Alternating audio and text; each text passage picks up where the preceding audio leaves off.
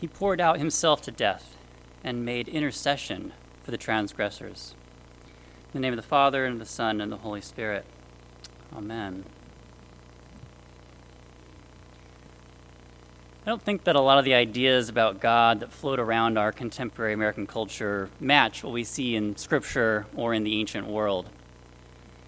I think the average American tends to picture God more like a cosmic Santa Claus, the big guy upstairs just waiting around for me to ask for something. And if I'm really good, or maybe even just kind of good, then I can rub some kind of magic lamp called prayer, and God will jump into action, ready to answer my beck and call. Even devoted Christians, I think, have at times adopted a rather familiar posture towards God. We sometimes prefer to see God as our buddy, rather than the all-powerful creator and judge of the universe who holds our very existence in the palm of his hand. And yet, this posture toward God, the posture whereby we feel we can talk with God whenever we want, I don't think that's actually off base. But there's a fine nuance to maintain if we are to get to the practice of walking and talking with God in the right way. C.S. Lewis's book, The Discarded Image, is a study of the conceptual infrastructure underlying medieval and Renaissance literature. I think it's a profound book, and it's hugely influenced my own thinking. Lewis opens chapter 1 with an epigraph from the educational writings of Richard Mulcaster. The quotation says this: "The likeness of unlike things." Now, Lewis uses this framework to describe how it is that the beliefs of medieval Christians and those of what he calls the savage pagans might seem similar on the surface, but when one digs down, one sees that they are based on entirely different foundations. And I think the practice of familiarity with God that we see in contemporary American culture and in traditional Christianity is likeness. It's the likeness of unlike things. Both wish to practice a conversational communion with God, but the basis for this relationship is entirely different. I think for the pop American view, the basis is to bring God down to our size, to make God like some kind of cosmic butler. But for the Christian, the basis for our familiarity with God is not our bringing God down to us, but by means of Jesus Christ, bringing us up to God. Buddy or butler-like familiarity with God is hardly the picture of God that we see in Scripture or really anywhere else in the ancient world.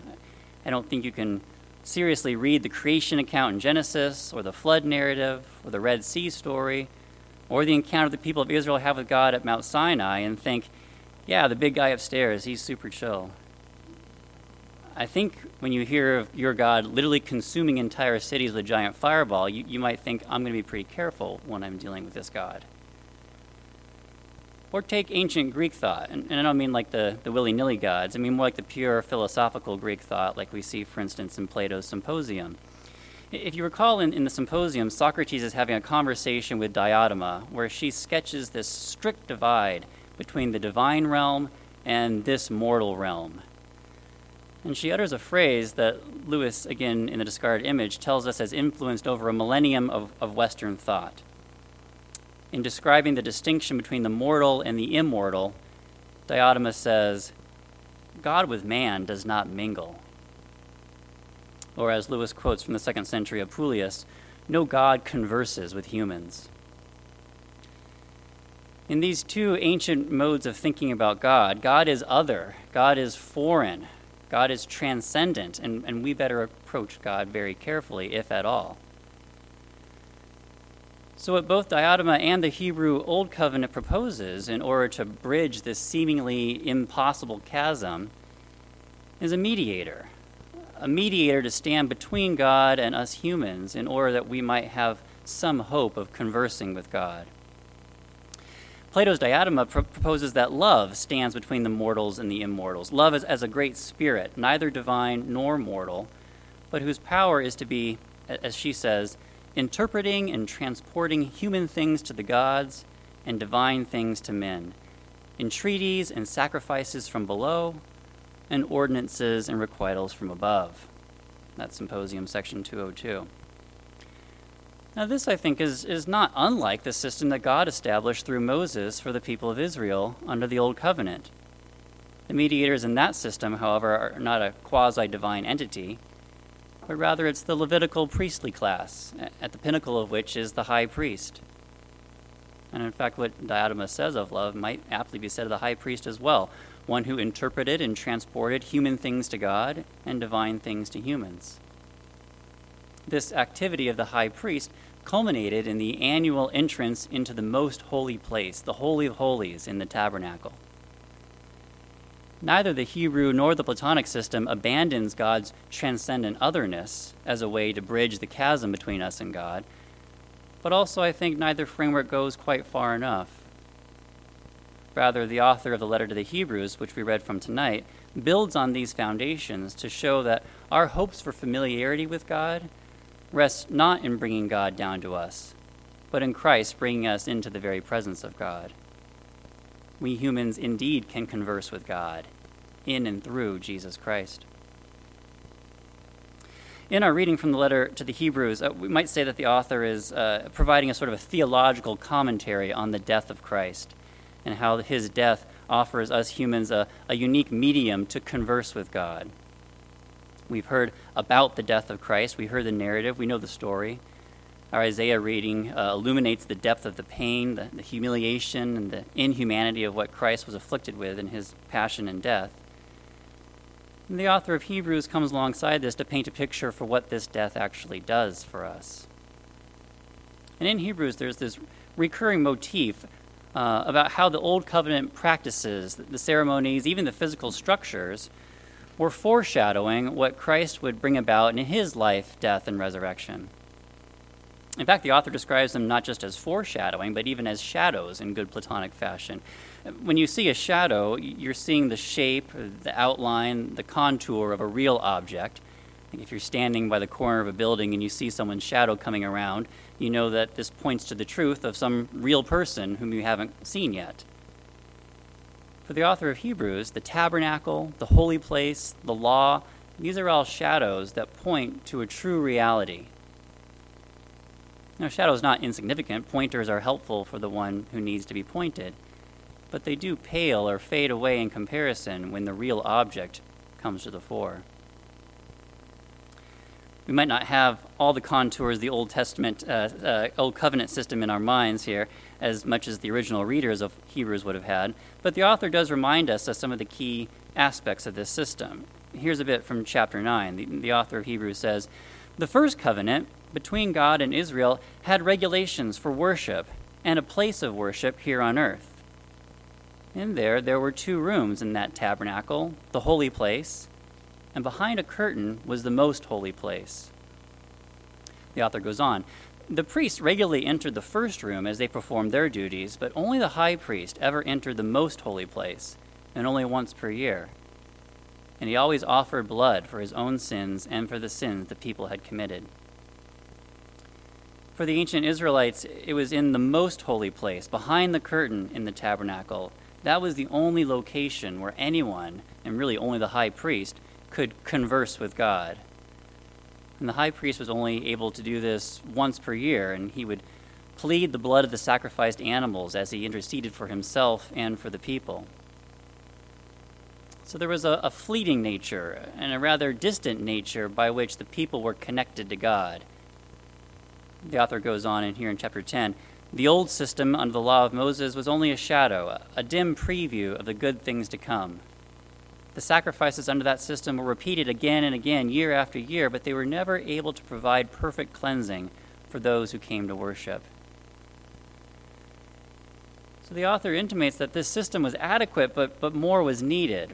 What's needed is a once-for-all mediator to bridge the gap between us and God. And this we have in Jesus Christ. The author of Hebrews says, "But our high priest, that is Jesus, offered himself to God as a single sacrifice for sins, good for all time. Then he sat down in the place of honor at God's right hand. For by that one offering he forever made perfect those who are being made holy." I wonder if you caught the radical idea in here. The author says, our high priest offered himself to God as a single sacrifice for sins. Jesus is both the mediator and the sacrifice. He's the priest and the offering. It's his blood that was shed, but he shed it of his own accord in order to bring us up to God. And here then is where I see some of the real payoff to satisfy our desire to converse with God. Because of the work of Christ as priest and sacrifice, verse 19 from our reading, we can boldly enter heaven's most holy place because of the blood of Jesus. By his death, Jesus opened a new way through the curtain into the most holy place. And since we have Jesus as our great high priest, let us go right into the presence of God with pure hearts, fully trusting him. See, Plato's diadema didn't go quite far enough, and the high priest of the Levitical system didn't go quite far enough. I think diadema's intuition was spot on with seeing love as a mediator between God and humans, but what she didn't see was what John, the beloved disciple, tells us in his first letter and in his gospel, that God is love, and that this love, who is God, became flesh, became a human being, and dwelt among us in Jesus Christ. The Levitical priests brought the people to God and God to the people, but they only did so in a fleeting and temporary fashion. In Jesus, not only does God mingle with humans, God and humanity are fused together in the person of Jesus Christ, whose once-for-all sacrifice forever opened a direct line to converse with the Almighty God of the universe. I think we humans have a natural impulse to converse with God, a drive to be connected to God, even be familiar with God. But in order to satisfy this appropriate desire, our contemporary culture has brought God down to our size, knocked him down a few pegs to make him seemingly easier to relate with. But this is a raw deal. This is just the opposite of what we need. Familiarity with God in pop culture and in Christianity is the likeness of unlike things. We don't need to be buddies with an impotent genie God who's been brought down to our size. Instead, we can converse with the almighty transcendent God of the universe, because in and through the shed blood of Christ, our great high priest, we can rocket ship straight to the most holy place, the very dwelling place of God. In a few moments, we're going to pray the solemn collects of Good Friday. This ancient practice seizes on the idea that we can boldly go straight to the throne room of Almighty God.